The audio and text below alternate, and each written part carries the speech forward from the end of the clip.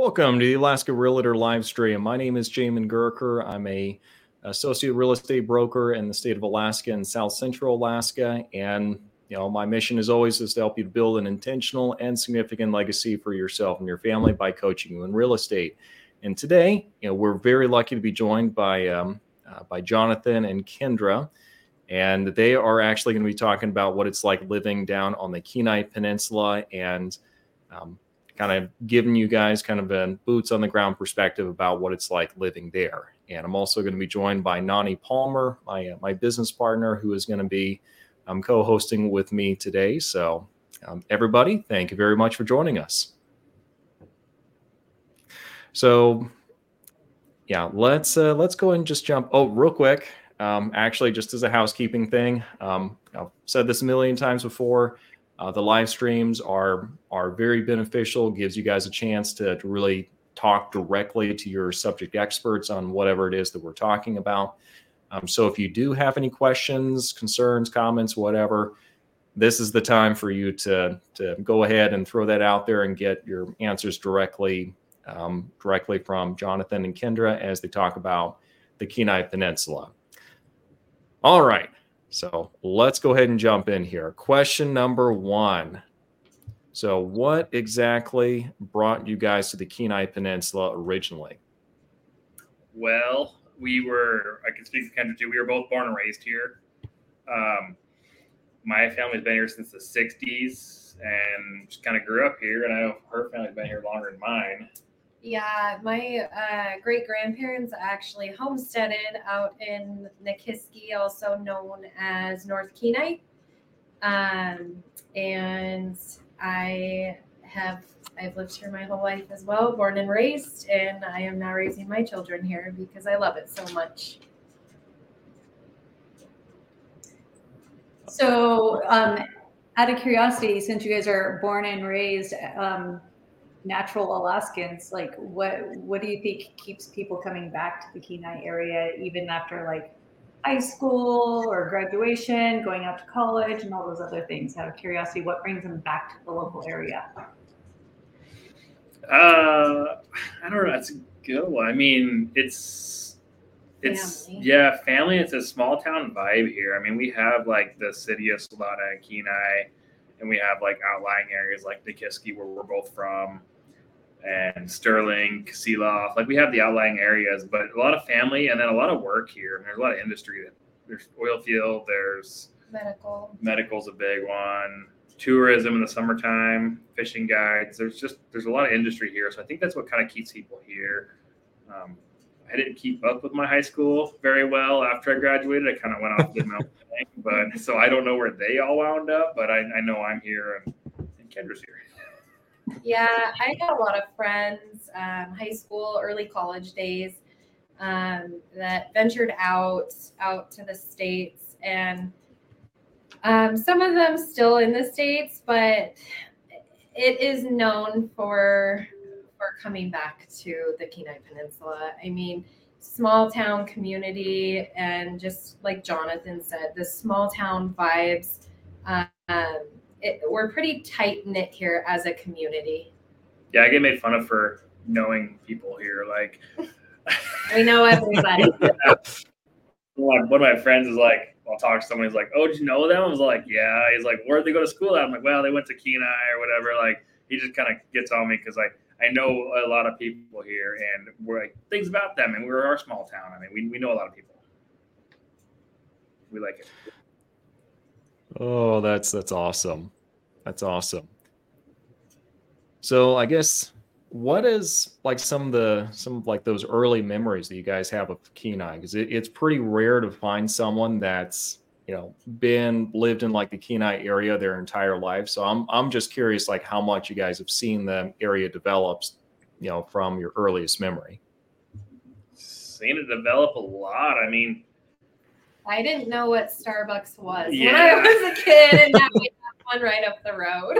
but I will disclaimer that there are much better coffee shops out there. All the local mom and pop shops, much better. And that's what it was, it still is. We've still got all of those small businesses that are owned by locals.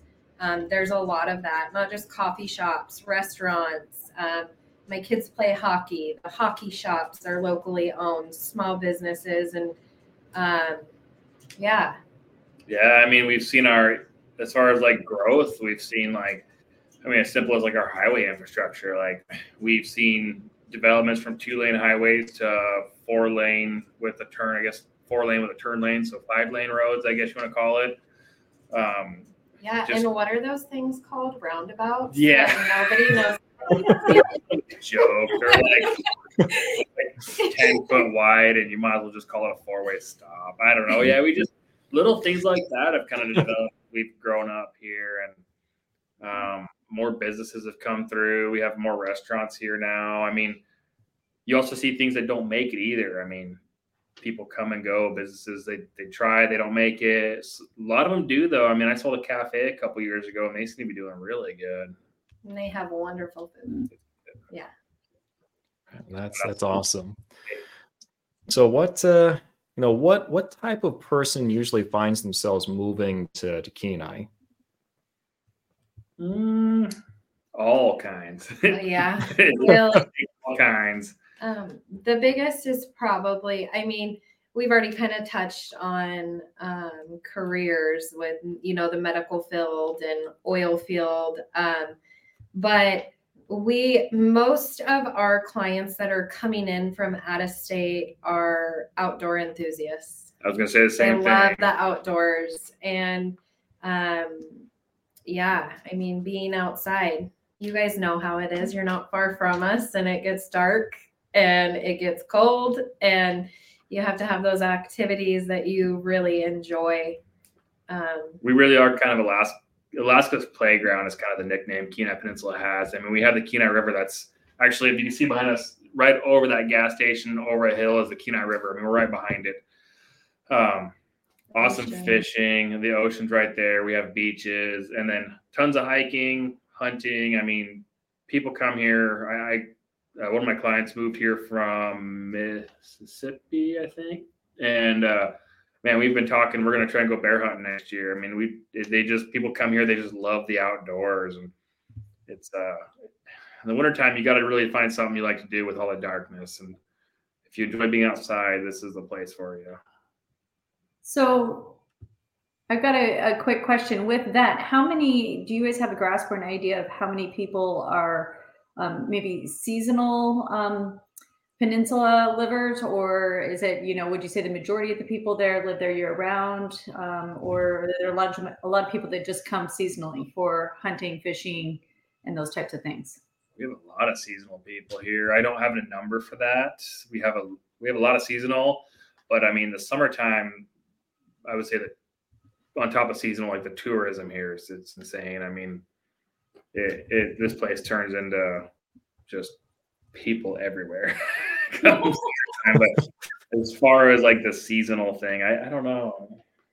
Yeah, I mean, just thinking about like our family and friends that we know and clients that we have helped with investment properties. Mm-hmm. I mean, there's quite a bit. You've got a mixture. The fishing industry, I don't know an actual number or percentage, but we've got people who have lived here forever and their families, generations after generations, and they're in the fishing industry and they live here year round. And then we've got people who are snowbirds. They just come up for the summer. This is their business. And then they'll typically rent their places out in the winter and we'll see them next summer. I will say snowbirds are pretty common here. I mean, that's snowbird being somebody who's here for the summer and leaves for the winter. I mean, it's definitely, that's what I'm going to do when I get older. That's fair. I love snow now, but when I get a little older, I'm going to go somewhere warm in the winter. But a lot of snowbirds here. It's a pretty common place for it because we do have such an active area in the summertime. I guess I've never really thought about it. Sorry. I guess I've never really thought about it, but I mean, really it is kind of a destination location where people specifically move there just for short bursts of the year. and to enjoy the outdoors and different things to that effect. So, with everything you guys have, that makes a lot of sense that you would have a lot of seasonal folks for either the summer industry and or sports. Definitely. So what does that do for the housing market there? Like, is there any kind of a shortage if a lot of people are kind of snowbirding seasonal? Like I know some places like Seward, it can be pretty tough finding housing. Is that kind of the same scene that you have down on Kenai, Soldotna area? I don't think it's as big of an issue. Not here. to the extent of Seward. Or Homer, for that matter. Because they're quite a bit smaller than our area. I mean, we've had low inventory for a couple years now, but places are starting to pop up. We find our clients places to live. I can say the rentals, as far as rentals go, they get booked up pretty quickly. So yeah, I wouldn't necessarily call it like a shortage, but there's a fine line there for sure. Gotcha.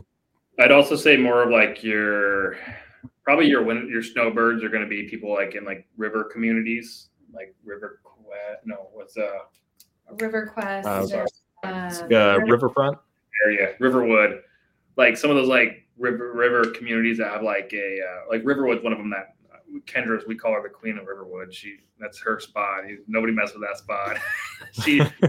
That's her area, man. She knows everyone down there, and everyone loves her down there. But it has a public boat launch, semi-public, so it's public to the neighborhood only on the deed of property, and it's kind of a private neighborhood. It's got a lot of rules. It's got strict HOAs, but for a good reason. I mean, they don't want. We fight for fishing spots here with the public launches, and so it just keeps it like if you buy a house, you live down there.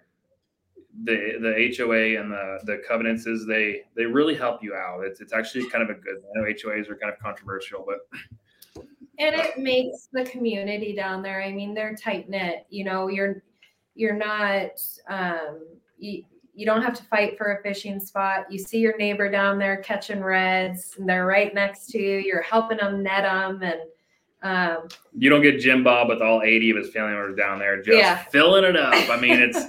But that's the places we see a lot of more of a lot of snowbirds. They like that area because it's an awesome spot in the summertime. They got the fishing, they got the boat launch, they got the fishing access, and then come wintertime, they just they lock the doors, and it is a real safe neighborhood. I mean, they don't board it up and padlock it. I mean, they just kind of lock the door and take off, and the only way you know they're not there is the driveway's not plowed. Or it is because the neighbors that do live down there year round, they kind of watch after each other. Yeah. And it all goes back to our community too. That's kind of how our community is as a whole.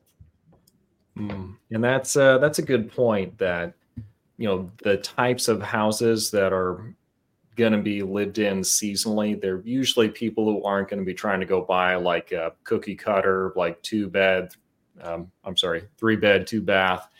In the middle of kind of a developed subdivision, they're probably going for something that's not, what the common people would really want. I mean, you nailed it there. That's exactly right. They're looking for that Alaskan experience. They're not looking for a 3-2 in the middle of Soldotna. They want that Alaskan feel, wood grain. Right. So we have a couple questions here from the comments section. You guys ready? Bring it on. All right. So question number 1 coming in from Mr. Boca Tubero. Really enjoyed Homer, Alaska. Why do people from the lower 48 move to the Kenai versus Homer? Is it mostly seasonal there in the Kenai? There's a lot of reasons, I guess. Homer's quite a bit smaller. It is. And Homer it's a little quieter in the winter time. Not a lot of industry in the winter, really. Yeah. I mean, it's kind of what do they call it? It's a drinking town with a fishing problem. So, we love it. I mean, Homer is absolutely beautiful. Jonathan and I both visit at Homer. We camp down there multiple times this summer. It's, when we want to get out of town here in Kenai Soldotna, we go to Homer. But it's a lot quieter. There's, you don't have as many options to go out to eat, even shop for groceries. It really options here. I would say it's definitely more of a seasonal town, or more of a seasonal living town. I don't know the demographic there if people like snowbird out of there, but I would assume most of them do, because the amount of people you see in the summertime there versus wintertime, it's definitely a lot less. I mean, wintertime, the spit pretty much shuts down. There's almost nothing out there. Land's End probably stays open. That's the hotel at the end of the road. And I go down for hockey. Yeah, she goes for hockey. Really all over the place for hockey. Oh yeah. Yeah. Other than that, it's definitely it's a different place to live. It has a Seattle vibe, we'll call it. It's a very different demographic there. It's beautiful though. It's pretty. I mean, I think the drive to Homer's boring. It's about almost a 2-hour drive, and it's just kind of like flat. And I've done it 100 times, but as soon as you cross that hill, the top of Homer, and you see that bay, it makes the entire drive worth it. You can see the whole spit. It's absolutely beautiful. I took some drone footage down there this summer when I was camping, and got some, I want to say it was beluga or seal. Probably think it was seal sitting there fishing. It was looking straight down on us. It was really cool. Yeah. So to basically sum it up, I would say, people from the lower 48 moving to Kenai versus Homer would just be the opportunity. We're bigger. There's more here. Homer's a lot quieter in the wintertime. Probably more of a retirement too, because like I said, there's not a lot of work industry in the wintertime. So if you can retire without needing an income, you're probably okay with Homer for the wintertime. Or medical.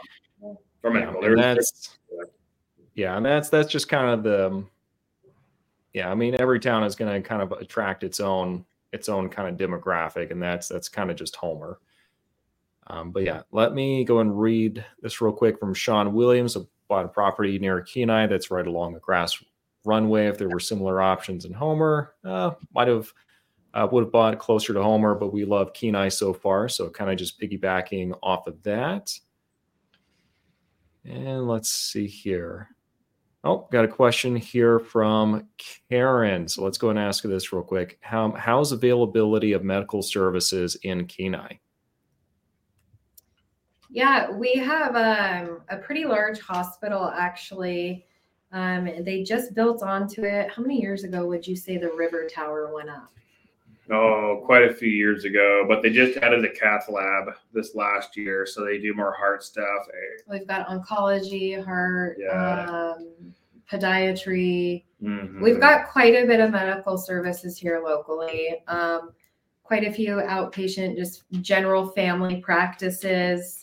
My family has never had a problem with getting medical attention. The good thing too, is they are a pretty well versatile hospital. Like Kendra said, oncology, they got cath lab, they got ICU, they got med surg, podiatry, they got what's the baby OB? No, OB, the baby doctors. Jonathan doesn't have babies yet. No kids, but they got everything. But the good thing is if you have any major issues, Anchorage is a short flight away. And I just had a friend go to the hospital last week. She had a procedure anyway, more than our hospital can handle. I think it was a 7-minute flight to Anchorage. They put her on the light flight. They put her on the jet, flew to Anchorage, did the stuff. Now she's home, got home yesterday, doing healthy. But we have the big hospitals in Anchorage, and we have the helicopters, airplanes, fixed wings, stuff like that. They know if it's more than they can handle, they'll just ship you right to Anchorage, or they can even, if it's even that bad, they'll just ship you to Seattle. Any small town, I guess, where they do what they can, but they have the resources to get you somewhere if you need to go. Yeah, but as far as just general medical, we've got quite a few options. If somebody's needing to seek cancer treatments, do they have to go to Anchorage for that, or do you guys have facilities that handle some of those like regular treatments in that area, out of curiosity? floor 3 of the River Tower, we have oncology. My wife used to work in there actually for a couple of years with the doctor there. She loved her job there. Yeah, and my grandfather actually just went through all the treatment right here locally in the River Tower at Central Peninsula Hospital. Mm-hmm. Radiation, infusion, they can do it all here with the cancer stuff. I don't know about all the procedures, like as far as surgery goes. You might have to go out of town for the surgery part of it, but as far as like you get back for treatment, they can do all the treatments, and they have some good doctors here for that. Awesome. Outstanding. So we've got another question here from Mr. Boca Tubero. So is it still true that the homestead exemption for those over 60 is $350,000 for your home still upon retirement? Do you guys have any insights on the homestead exemption on Kenai? I haven't heard of that. No, I have not. I haven't heard of that. Is he talking about tax exemption? As far, yeah, Right. what I was going to bring up. The Kenai Peninsula Borough has a tax exemption for those over 60. Also, they've got a tax exemption. Is it $50,000? $50,000 for primary residence. For your primary residence. So, it's a year. Your first year, you can apply for it, and then it just sticks with your taxes throughout. But you get that $50,000 exemption, and then not sure about the homestead exemption, but I have not seen that come up in the last 6, homestead's 7 an old years. term we've known as kids. It is. Yeah. Came in and they were, if I understand it correctly, and don't quote me on it, but they were able to get land from the government, but they had 12 months to develop it, is the way I understand it. But at the over 60, the 350, that might be a tax exemption. I don't know the exact number. It might even be 65. I can't remember, but It's 350. Yeah. is it? I don't know about the 350, but yeah, the Kenai Peninsula Borough Tax Assessing Department does give that exemption for those 60 and older. And Boca, that's funny. That's Florida, isn't it? Boca de Barrow, Boca Inlet.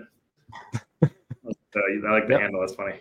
Yeah, that's exactly what it is. I mean, yeah, if you're coming in from Florida, I mean, any exemptions they have, they usually call it like homestead exemption, even though not really technically homesteading. So yeah, I think that's yeah, gotta love Florida and how they name things. So I have clients that consider that location for a retirement plan, partially due to the taxes in the area. Can you speak to how far one would have to go outside of the proper area to not have taxes, or what the taxes look like in your local area, just so somebody could have an idea of what that looks like? You know the old saying, right?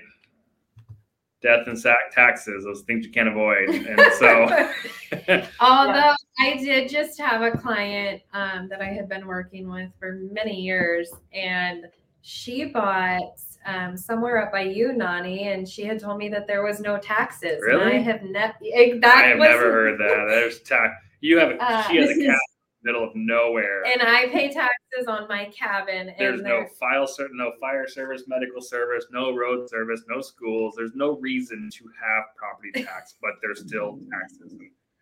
I don't know.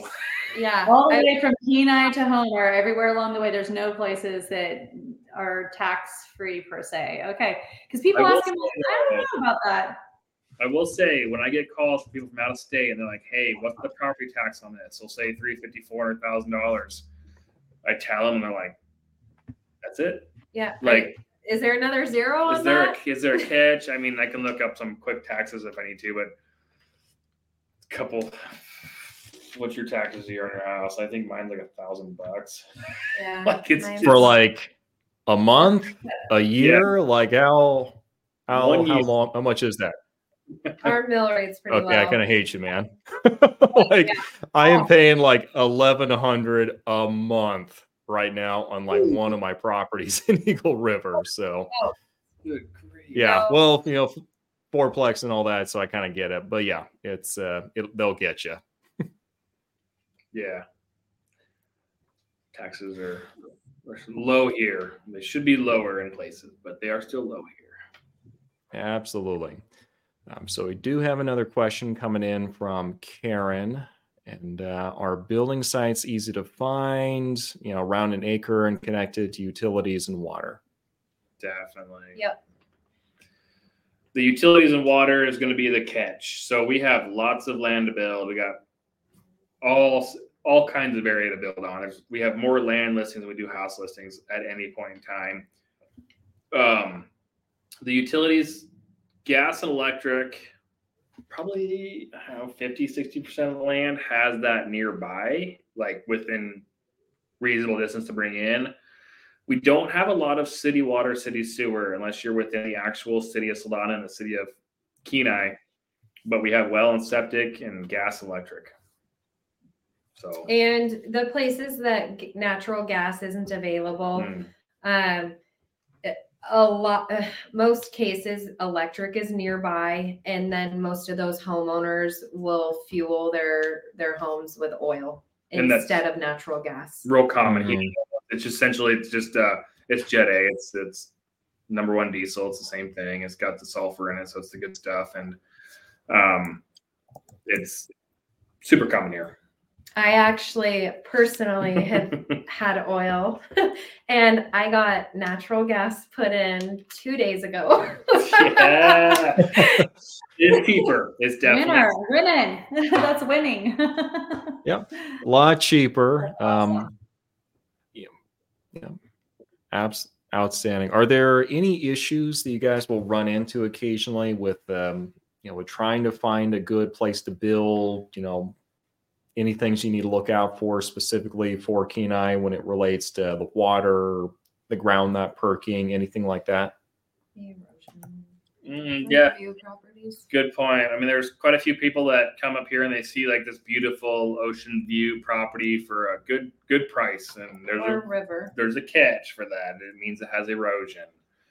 Our Cook Inlet, along the whole Cook Inlet, not exactly every spot, but most of it has erosion, and some sort of erosion, whether it be minimal or 3 to 4 feet of erosion a year. Sometimes that's huge. That could be at your back door in a couple of years. Or we have a lot of water table, and that's what's important about hiring a professional to help you find property here, because we see it. We have sellers that bought land up here a year ago from out of state, and they're like, I got 10 acres. It was such a good price. And they don't realize that there's no road to it. It's all underwater. It's all swamp, and it's way, way away from utilities. And so we end up helping them sell it again to somebody who wants recreational land. We call that recreational land here. It's an awesome place. Off the grid. It's a good place to build a cabin, hunting, fishing, but it's really important to have a professional in town here like us who's been here a long, long time to help you find that land. Other than that, I mean, like I said, water table erosion, those are our two big ones. Lakefront and view is a little harder to find, but we can definitely find it. It's just you might be waiting a little longer than just finding a plain 1 acre parcel with utilities close and no view. Outstanding. So I've got a question coming in here from Eric. I think he's talking about just how high the water table is. So do you guys have kind of an idea generally? Like, are we talking, I know in Barrow, it's like 10 feet or something like that. Like, it's ridiculously high. We've got like, it depends on the area. The whole peninsula doesn't have like a specific depth. Different areas, higher and lower spots.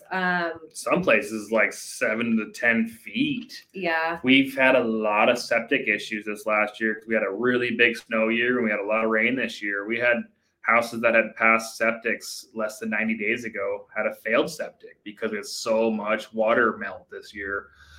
But there's a place just 4 miles down the road off Funny River that's drill a well. It's almost 300 feet to drill a well there. I mean, it really does vary where you are. It's not like a blanket. This is what you're going to get. It super varies. And I guess that's kind of just developing land in general. Mm-hmm. It's good to know your area. Find or someone who knows the area. And then we have resources on the borough website to tell us kind of ideas of like soil samples, perk tests, and where we're at. Yeah, absolutely. Absolutely. So we got a couple more questions from the comment section. And so let's go ahead and go here with Mr. Oliver Wright is Seldovia, and I am going to butcher this. Nanwalik. Okay, closer to Port Locke and Port Chatham. Seldovia, supposedly at 16 miles. I'm not sure I understand. Seldovia or closer to Port Locke. I'm familiar with Seldovia, but I am not familiar with the other places there. Kind of out of your area, huh? Yeah. Seldovia is one of my favorite places to visit in the summertime. Yeah, I'll leave Kendra to this one. She loves that place. I've never been. But you have to either fly or boat in. There's no road to Seldovia from the peninsula. But I am not sure about Nanwalik or Port Locke or Port Chatham. I know I've heard of Nanwalik. I know it's in our area, but I've never been over there. Yeah. Abs. Yep, that's a new one on me. So I feel like she was trying to stump us. She was like, it's like, there you go. You got us. So got a question here from Boca. How often do people come up there to buy some land and build a small cabin or tiny home? Just wondering how difficult it is to build from scratch. All the time we get that call, and people, that's one of my most common calls is they watch Alone on History Channel and they want to come up here and do the Alone thing, and not as easy as everyone says it is. Or the homesteading. The homesteading, yeah. People want to come up here and build an off-grid cabin. Well, they don't realize that we got a lot of snow, we got a lot of cold, we got a lot of wind. We've had quite a few clients though that we found them land and they have built, just a small place, whether it be for year-round living or to snowbird, just a place to come for the summer, and then they'll winterize it in the winter or rent it out while they're gone.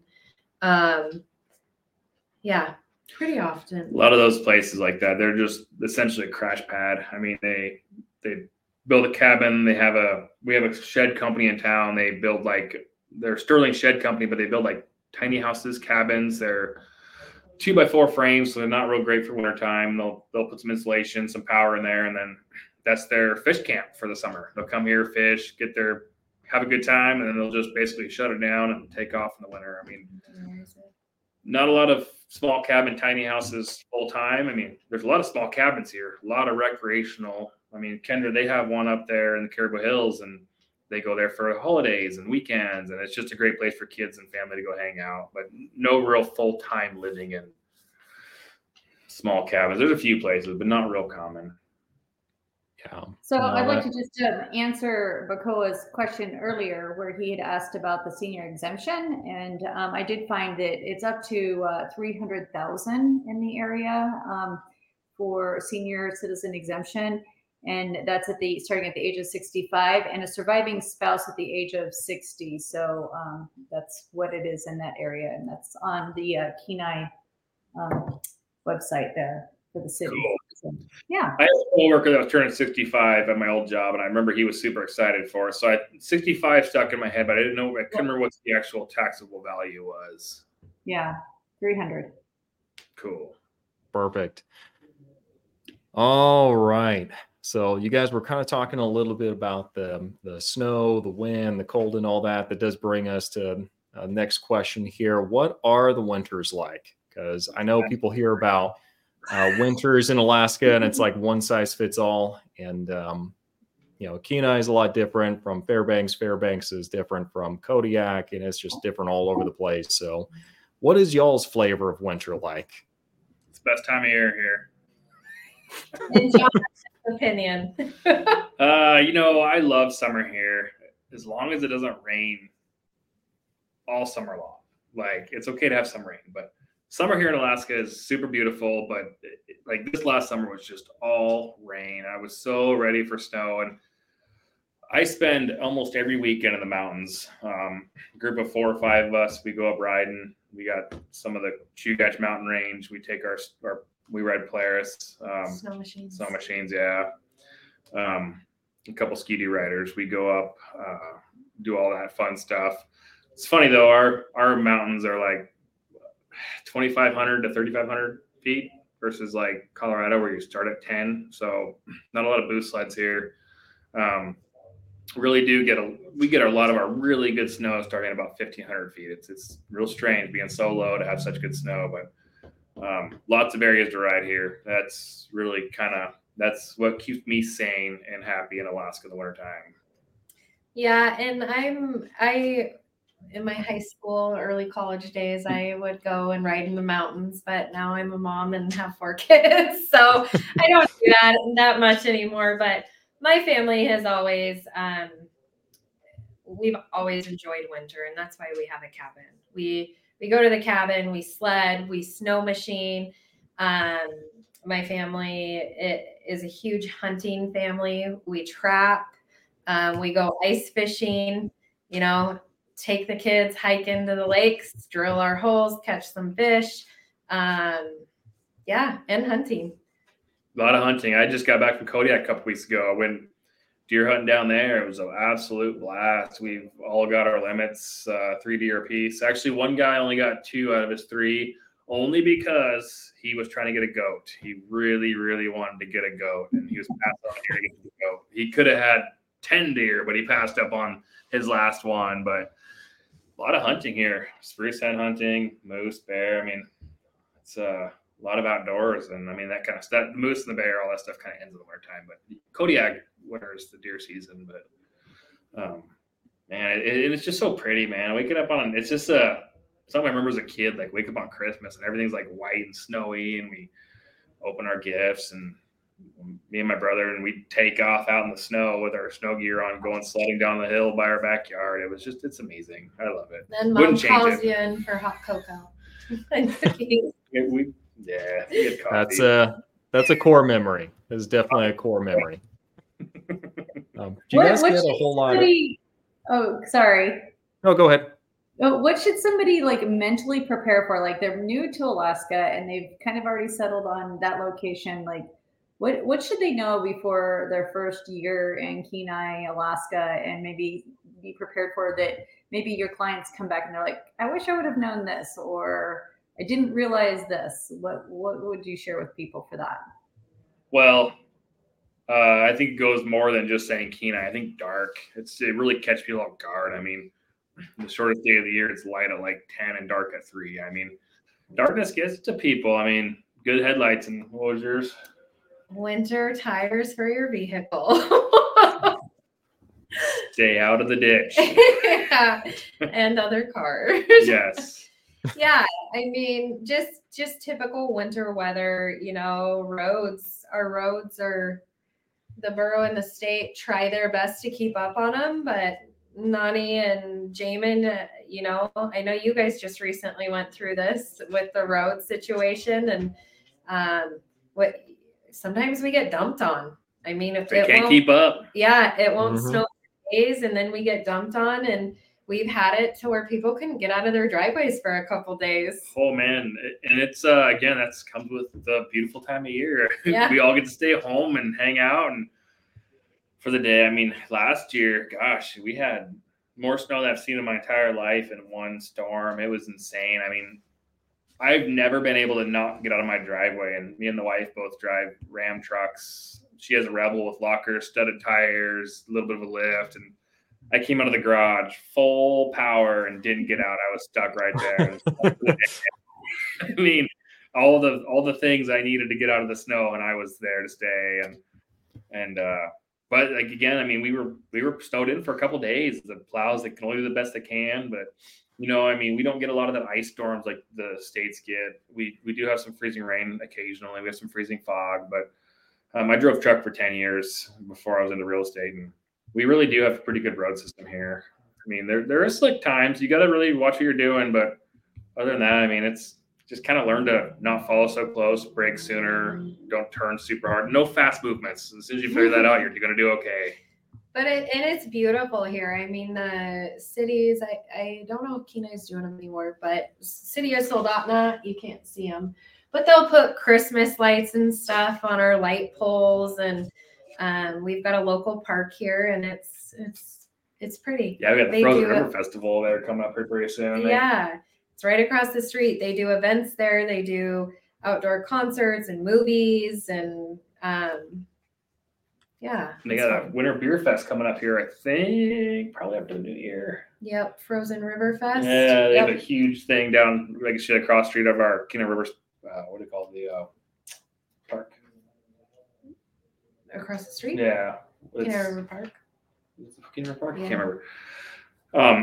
Anyway, they have it's a big convention area. They have the Frozen River Festival in summertime. And a lot of, I always call it the Wednesday Market. I don't know why it's the Wednesday Market. I call it the Wednesday Market Park because that's the Wednesday Market Park. We walk for lunch over there. They have food trucks, so we call it the Wednesday Market. But we'll actually get Wednesday markets and when there's concerts in the summertime, and then in the wintertime when we've got like the Frozen River Fest, we get a lot of people that come and visit throughout Alaska. Yeah. Out of curiosity, you mentioned that your kids keep you pretty busy. How do you feel about activities? I know when I'm even talking about people coming into Anchorage, they're like, oh, there's not enough activities and stuff for kids to do. What is your thoughts of, activities, sports, and those types of things available to families and kids in the area? I would be surprised if you heard that down here. I don't know. They keep me pretty busy. There's quite a bit of sports. So I've got 4 kids. 3 of them are in hockey. One of them is in dance. Sports are, most of the kids I know are involved in sports, high school sports, especially in the wintertime, school's going on. So yeah, I wouldn't say there's a lack of sports opportunity for kids to be in sports. And not just that, but like our local public library will put on events there to bring kids in, and just businesses within our community. They throw a lot of events. Jonathan and I are doing a movie event too.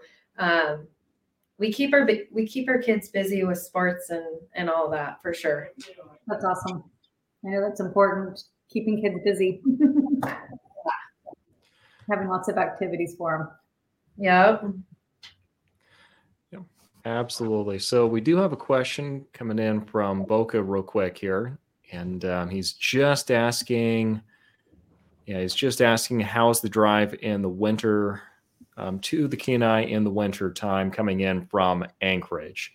They're looking just to do some more visiting in the winter time, so they're just trying to figure out that drive. Jonathan, you're kind of the in-house expert on making that drive from Kenai to Anchorage, so what's the word? 511 is the traffic cams we have here. You can download the 511 app and you can see all the traffic cams. They have Turn Against Summit Lake, Turn Lake, Cooper Landing, and Jean Lake. They have all the cameras. So I check those religiously when I drive. You can really see what the roads are doing.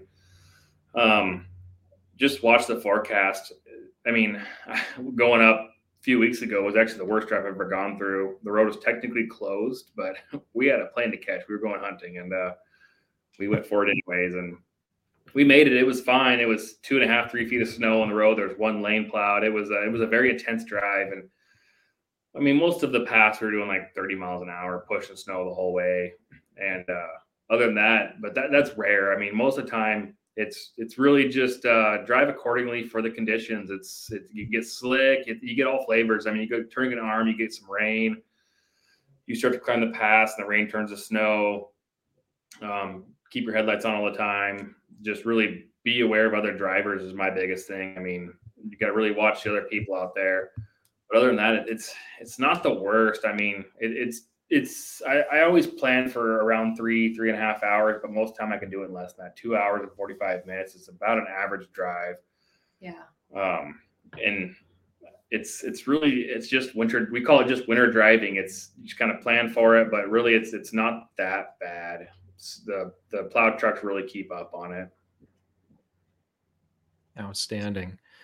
So we do have another question coming in here from Oliver. And not sure if you guys are going to know the answer to this one, but when is Hiking Trails in Hope open for horse riding? Ooh, so for horse riding in Hope, actually Hope is a really fun place. I camped there. It's a neat little town.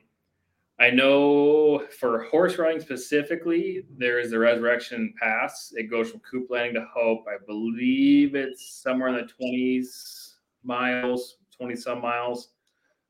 Super cool trail, lots of state cabins there. We mountain bike up there. I know, gosh, don't quote me. I'm not a big horse person, but I believe horseback riding opens a certain time of the summer, usually later in the summer. I want to say towards July. I was going to say July too. The horses tend to really track up the trail with that softer, when the ground gets soft with the rain. So it really kind of chops up the trail for most hikers and bikers. So they tend to limit that away from the springtime. But I know the hiking trails are open all year round for hiking and mountain biking, as long as you can go anytime depending on weather conditions of snow. But as far as horseback goes, I believe it tends to open later summer. Gotcha. And got another question here from Mr. KT. What jobs would be available for engineering professionals? What does the industry look like there?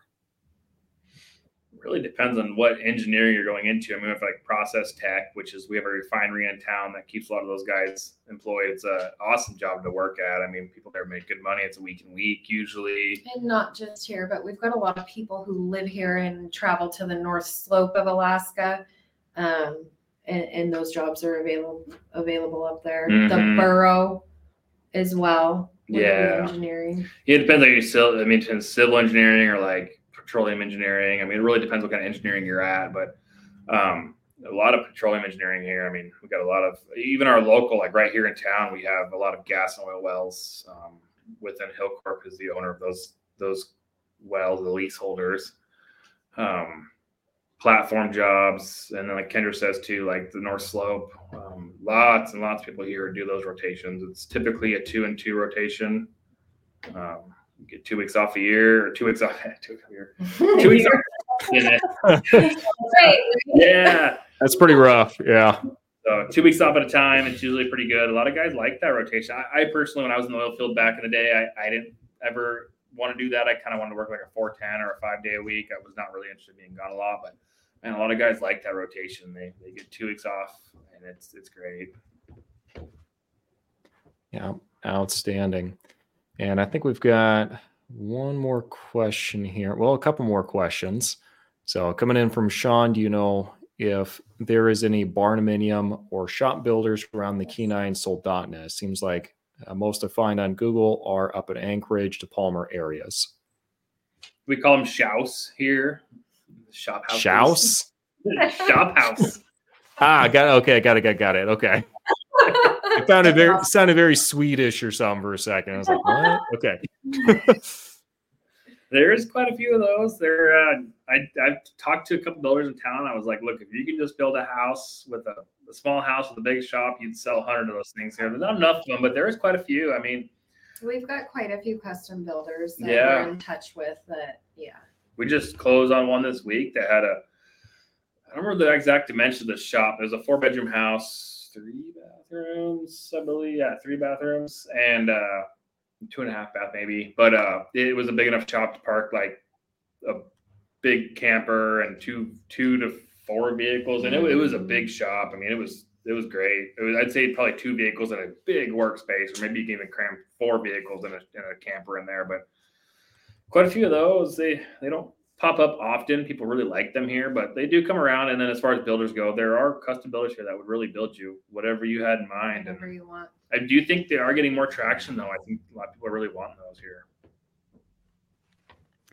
Yeah, it's one of those things where I'm starting to see more and more of them kind of popping up in the Matsu Valley as well. Anchorage, not as much, but definitely out in the Matsu Valley, I've seen them start to become more popular.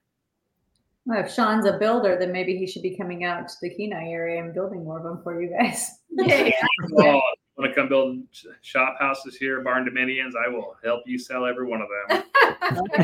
Yeah, never a shortage of those for sure. I think garages should be a requirement here.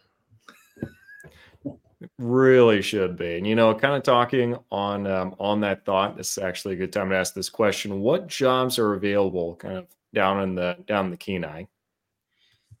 I think our biggest industry is really the oil and gas industry. I mean, that, like Kendra touched a minute ago, it's people that travel North Slope. They do the rotations. They got the Cook Inlet with the platforms. We got the west side of the Cook Inlet for the oil field, gas fields. It's a big area. Fishing guides, medical industry, and then restaurants. Yeah, I mean, really anything you can think of, you can do it here. But I'd say our biggest ones are oil and gas, and tourism's a big one too. Mm-hmm. I was kind of curious with the transition from a lot of people moving to being able to work online. Have you seen an influx of people who are looking for that recreational lifestyle that the Kenai Peninsula offers and can just work from online? Are you finding there's more online workers than what you guys have historically had in the past? Yeah, absolutely. Quite a few. I would say in the last year, most of our clients moving in from out of state.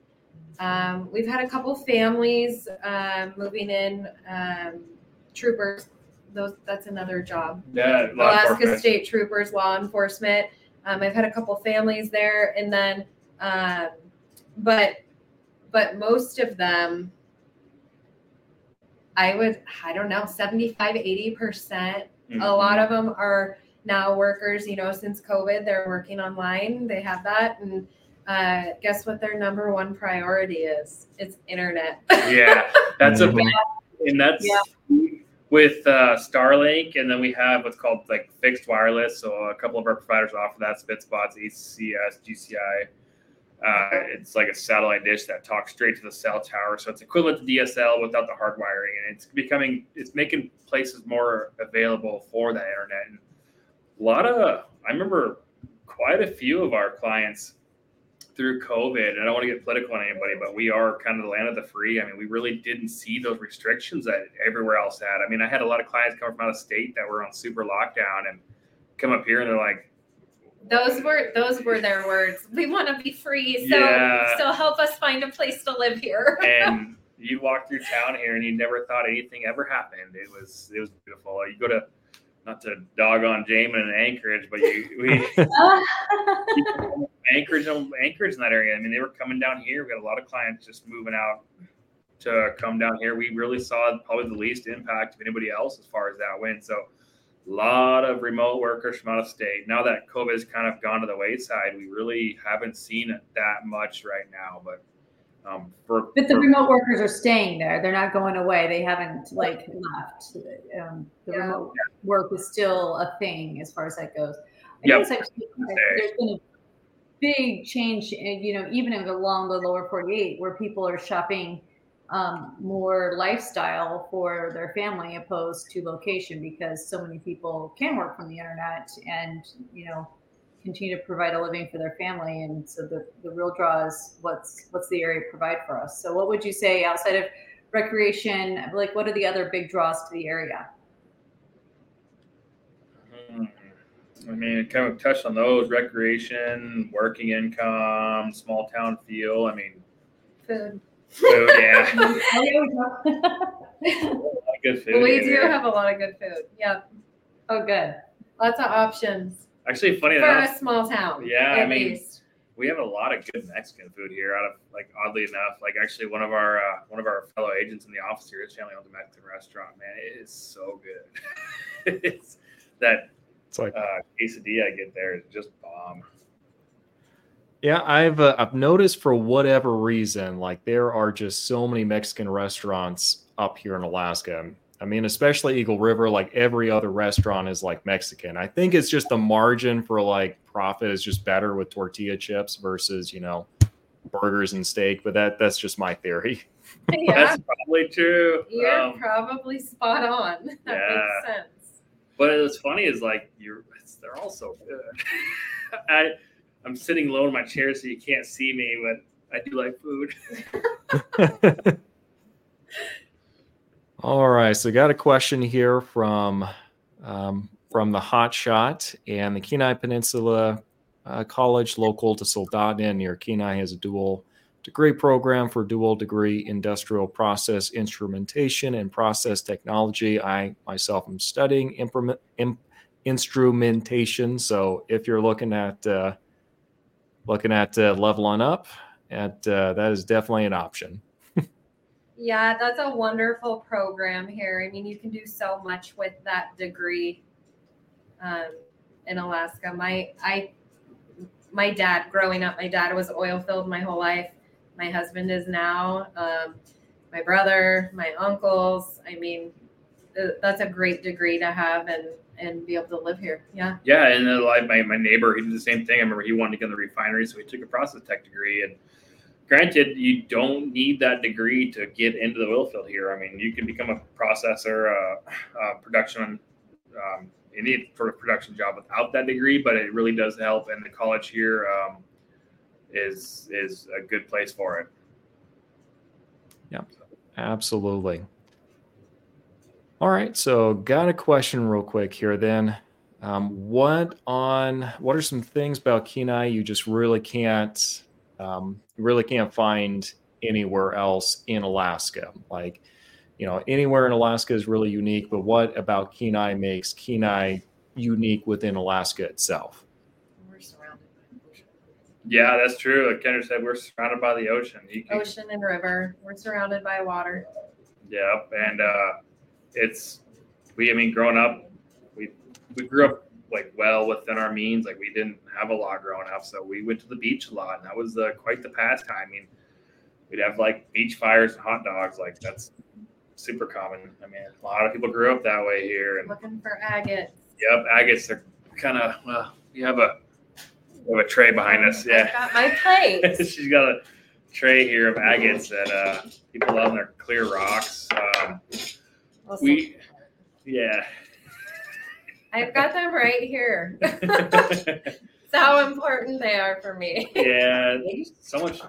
I personally can't. You can put an agate in front of me, and I can't find it. My wife, she's amazing. She can see those things a mile away.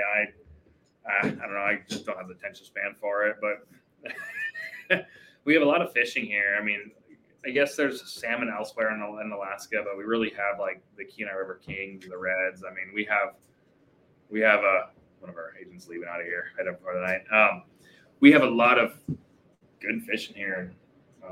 So I've lost track of mine here with that. Yeah. Anyways, a lot of fishing, salmon. So.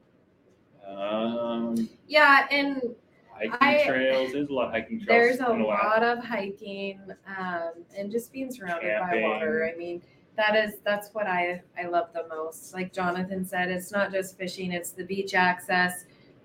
You can, in my opinion, we're not centralized in Alaska, but as far as being surrounded by ocean, we can go to Homer, Seward, and then we can go to Seward, and then when we need to go to Costco, we come up to see Jamin and go to Costco in Anchorage. I just love our location. It's just the small town vibes, and then if you want to go bigger, it's 2 hour, 45-minute drive. I think knowing a lot of fishermen in the area, they come and hang out in your location. It's the only place that you can really get to on this road system and get that type of lifestyle. It seemed like you said, it's surrounded by the water and all the other features without getting on a boat and going to one of the other islands or going to some of the other remote locations in Alaska, which, I mean, for those that don't live here, it can cost you just as much to stay in the state of Alaska as it can to fly to Hawaii. So being able to be on the road system is huge up here. So that's a very good point, Nani. Yeah, Hawaii, another place in Alaska. Often we choose the Hawaii alternative to flying to another town, unless you're getting some nice Kodiak bear or going on a special fishing or hunting trip. But you're on the road system, which is, I think, really kind of cool. Yeah, and there's really a lot to do here. I guess I don't know everywhere else in Alaska. I kind of know Anchorage a little bit. I've been all over Alaska, but I really saw it through a windshield. I mean, we were doing a lot of drive around and a lot of snow machining. So, I mean, we really don't get to experience all the cultural stuff in all the other towns, and cities. But I mean, we really, as far as like Kenai, where we don't find anywhere else, I mean, we really have that small town vibe, like Kendra said. I mean, that's kind of the biggest thing here that you just don't see. And we get a lot of clients that come up here from out of state, and they're just like, why is everybody so nice here? Yeah, that is like, very true. It's just kind of how it is. I mean, you go in the ditch and somebody's behind you pulling you out. I mean, you need help in the grocery store, someone's there. I mean, it's just kind of, heck, I go to the gym. Well, I was going a lot more, but not as much lately. But anyway, like you go there and you just kind of go there for like a week or two at the same time. You run to the same people there and you kind of just get to know them. Like I've met friends that way. I mean, just everyone's so friendly. It's not like people put their head down and just do what they do. It's everybody's willing to help each other out too. Yep. I've been in the mountains riding and just ran into a couple guys up there, and we ended up kind of connecting, changing numbers. And now they're part of a riding group. Like everyone's here kind of open to just get to know people. It's easy to meet. Yeah.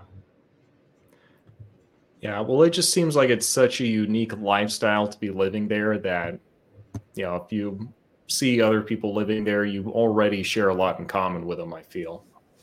Correct. Yeah, I'd say so. Yeah.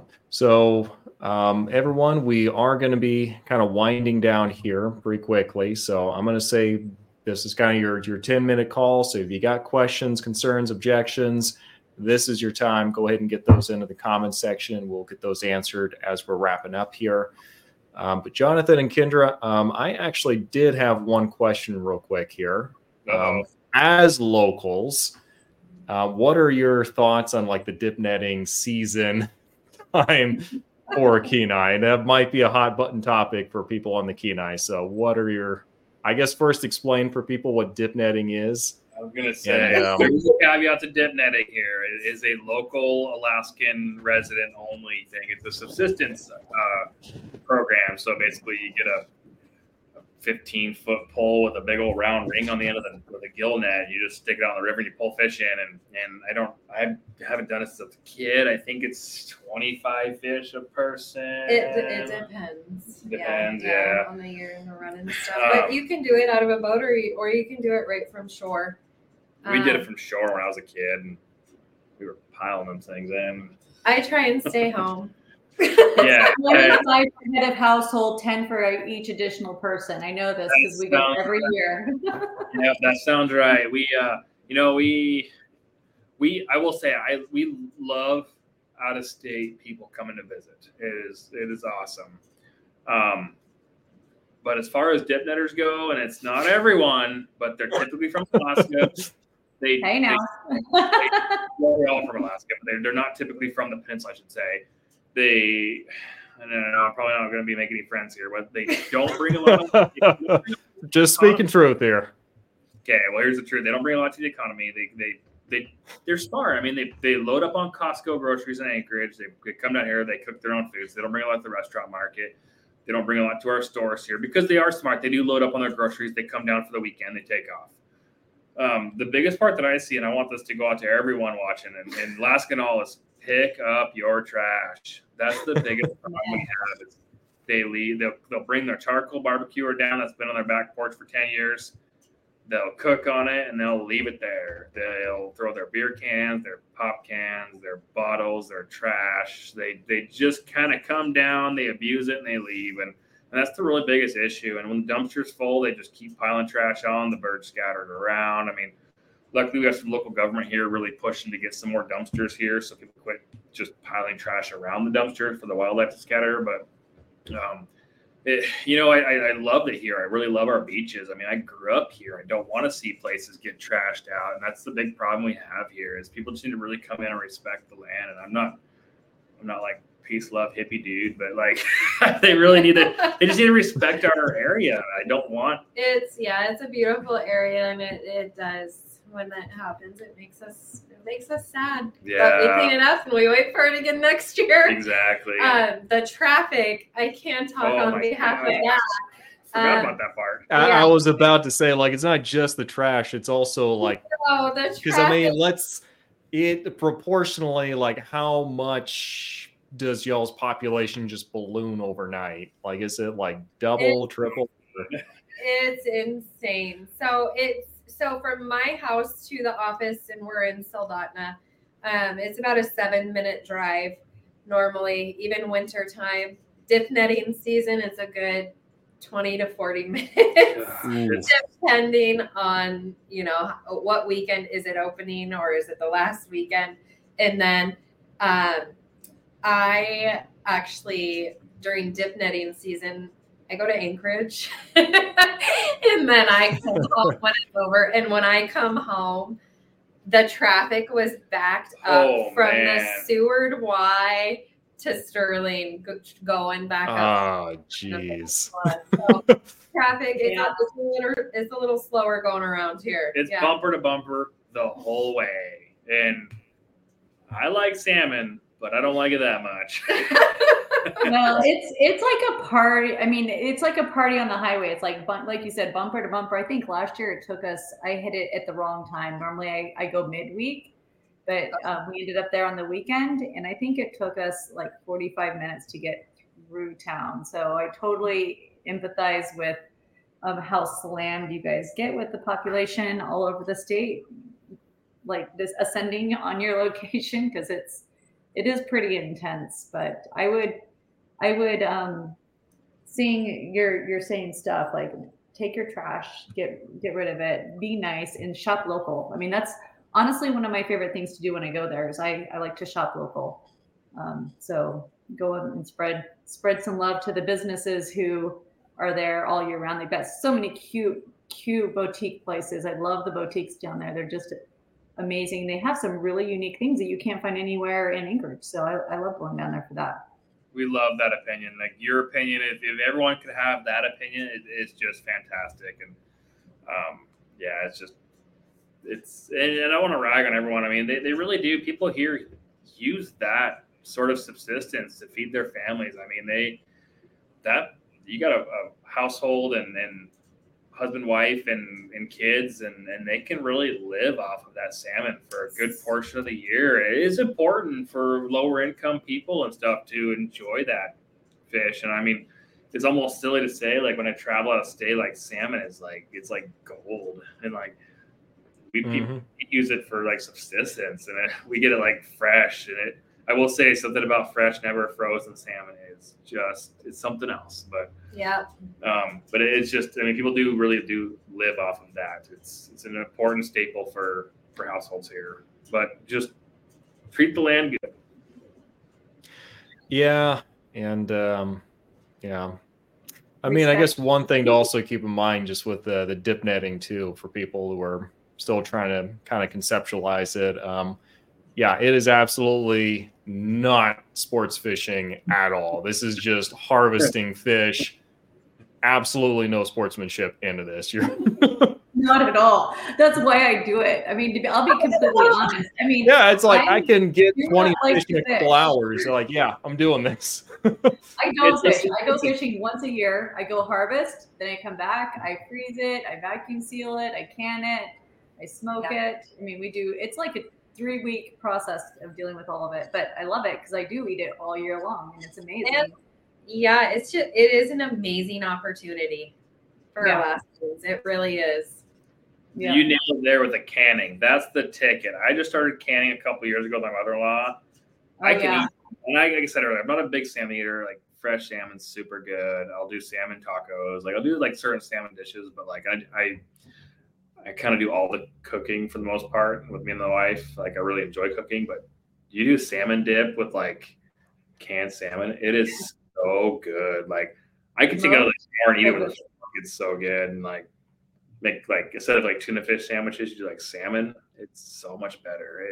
It's just the best. And you can put like jalapenos and flavor it differently. It's, man, the dinner time yet. I know, it's like making me hungry. Yeah. It's like, and you can tell like just how animated we're getting about this, that salmon dip netting, it's a big deal in Alaska. So if you're going to do it right, and treat the land right, treat the people right.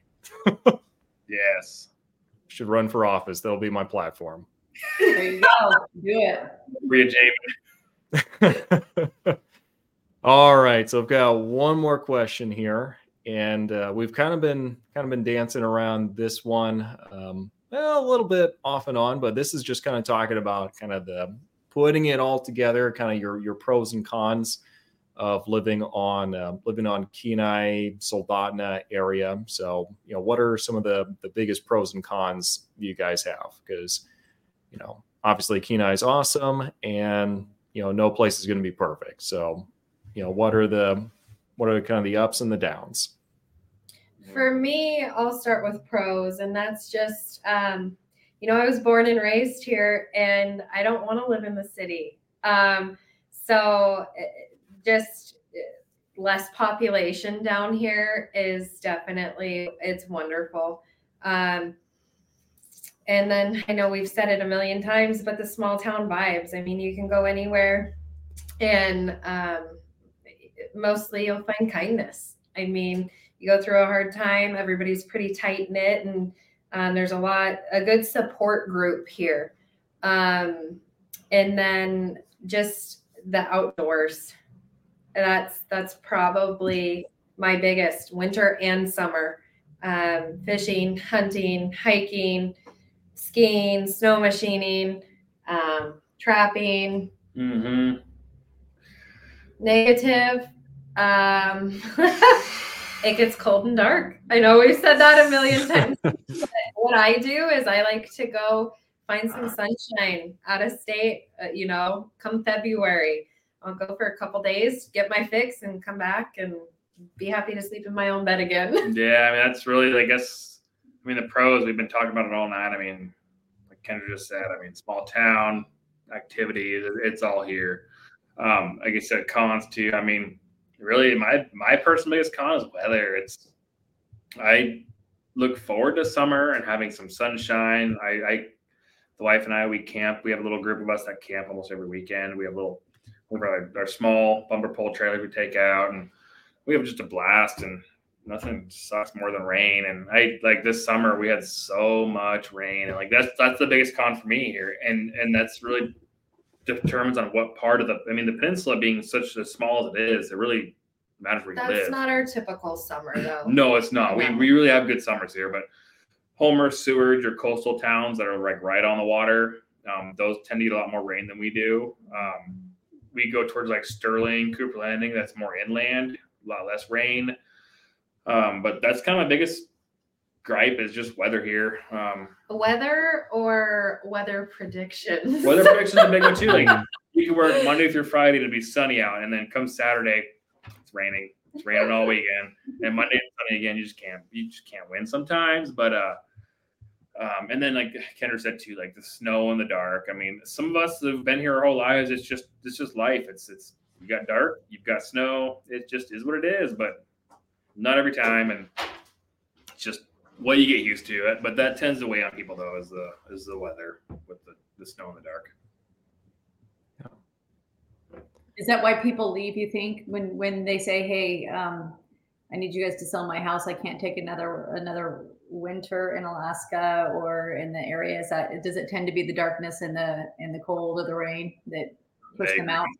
It's a big reason. Yeah, you nailed that, Nani. I hear that a lot. I can't take another winter. Yeah, we got a client at his house, and he's like, I will not be here one more winter. And my parents, they left. They're down in Nevada. They were in Laughlin and then Vegas area. My sisters, and I'm the last one in Alaska. My family pretty much all left. I have some aunts, uncles, grandma here, but my mom really just kind of couldn't do the darkness anymore. And now she's the extreme heat, which I don't understand how people do that. I go down there. I went down there in July, and I was like, okay, I will take January in Alaska every day instead of 110 degrees. I think that's crazy, but that's because you're a true Alaskan, born and raised. Yeah. How many of those people actually come back, out of curiosity? Because I see people leave and then they are gone for 2 or 3 years and then they come back. So do you guys find that happens in your location as well? I had a client that was my neighbor, actually. I sold her house. They went to Texas, and she texted me this summer. If she's listening, she knows who she is, but she texted me this summer, and she was like, I'm coming back. It's too hot here. And now that I think it's cooled down, I haven't heard from her since, but Facebook, we're good friends. But yeah. I would say most people come back for the summer. They don't come back all year. They just come back for the summer. Or they've remembered what the heat is like. And like you said, you'd rather take the snow and the cold over the heat. The saying goes, you can bundle up for the cold, but you can't take enough clothes off for the heat. Yep. Yeah. And yeah. I mean, the way it works in those hot locations, I just have to remind people, okay, remember, unless you're in a very, very specific place, like you're always going to have a season that's not going to be your favorite. And really for most of these places that people are moving to, they're going to the extremes. And so like the winter, what their season that used to be their least favorite is now summer. And like however much they didn't like winter before, they just don't like summer that much now. Yeah. All right. So gang, we've got one more question coming in here from Hot Shot here. So what do you think are the best Kenai establishments? Yeah, hey, well, I don't know if I can tell you that because that's what keeps it You're gonna make somebody mad with that answer. No. You know all of them. No. Yeah, my go-to is Kenai River Brewing Company, Kenai River Brewery. They have an amazing burger and good beer and just a good hangout. You know, another place a lot of locals go and just hang out and see friends and be able to talk to people. I guess we forgot to touch on another pro for our area. And I mean, Anchorage and Wasilla, all of Alaska really falls in this category. But we have a lot of breweries here. If you're really big into like the IPAs, good microbreweries, like we have a lot of them. And I haven't found a bad one yet, but St. Elias is a wonderful brewing company, and they're a restaurant. So they've got pizzas, and we actually went there for lunch today. And go to places. St. Elias? Yeah. Oh yeah. Yep. I actually used to work there. That chicken pesto, that's good. It's fine today.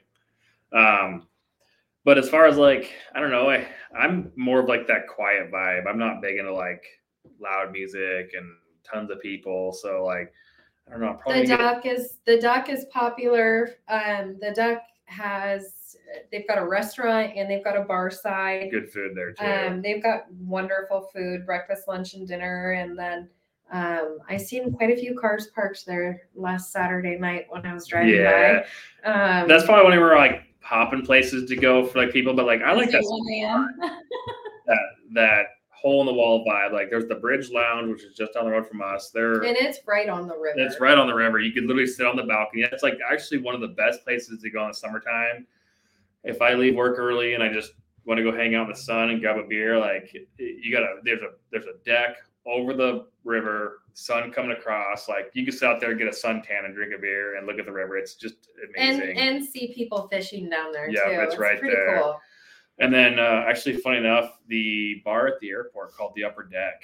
That's my secret place. To tell people about that. This is inside trader info.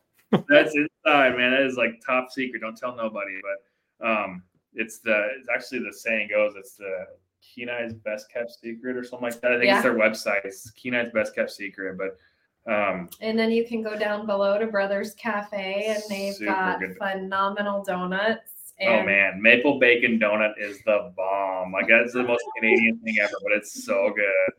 And they'll actually bring your food up to you. So if you go down and order some food, go upstairs, get a beer, like they'll actually bring your food up to you to the bar up there. And I love airplanes and aviation. So you sit there, watch airplanes, drink a beer, and it's usually very quiet. Like if I need a quiet space, like work on my computer, do a couple things, like I'll just go up there. Like before I had a hotspot on my phone, I was out running around. I'd just go up there and like bum their Wi-Fi and eat some food and watch some airplanes and get some work done. Like it's just a cool place, but don't tell nobody. Yeah. What is the demographics? I mean, in the area, would you say like 50 plus, 20s to 30s, 30s to 40s, like kids? What is your main demographic? 20s to 40s probably at most of your bars.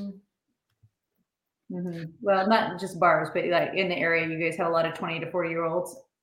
Yeah. Oh yeah. Yeah, and it's lots of families. We've got lots of kids. Yeah. And winter time, I would say definitely 20s to 40s.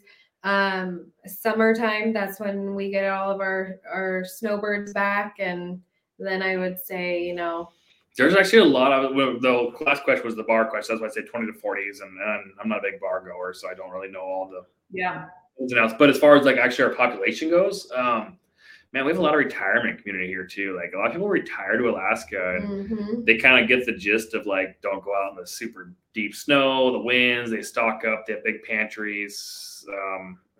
They plan their trips to town once a week. Like a lot of retirement folks out here actually here. They find a nice view property on a lake, on a river, and it's actually quite a bit of those. Yeah, we get quite a few clients who Alaska has been their dream. They finally retired and can make it happen, and that's awesome. Yeah, I think we have all kinds of flavors of ages of people. I mean, Kendra knows more with the whole. She's got the youngins in the school, so she sees all of the young families there. Outstanding. All right. Well, guys, thank you very much for taking the time to kind of sit down with us and kind of share your insights and expertise in the Kenai area. It's been very informative. I feel like I learned some stuff from tonight. So, thanks for kind of taking the time to kind of explain all that to us. And everyone else, thank you very much for hopping on to the live stream.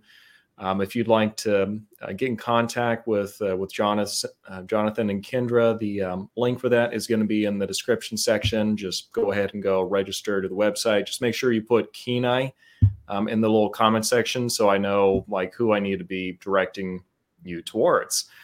But yeah, other than that, thank you very much for joining us, and we'll see you next time. Thank Thanks, you. Jamie. Thank you. Thank you, guys.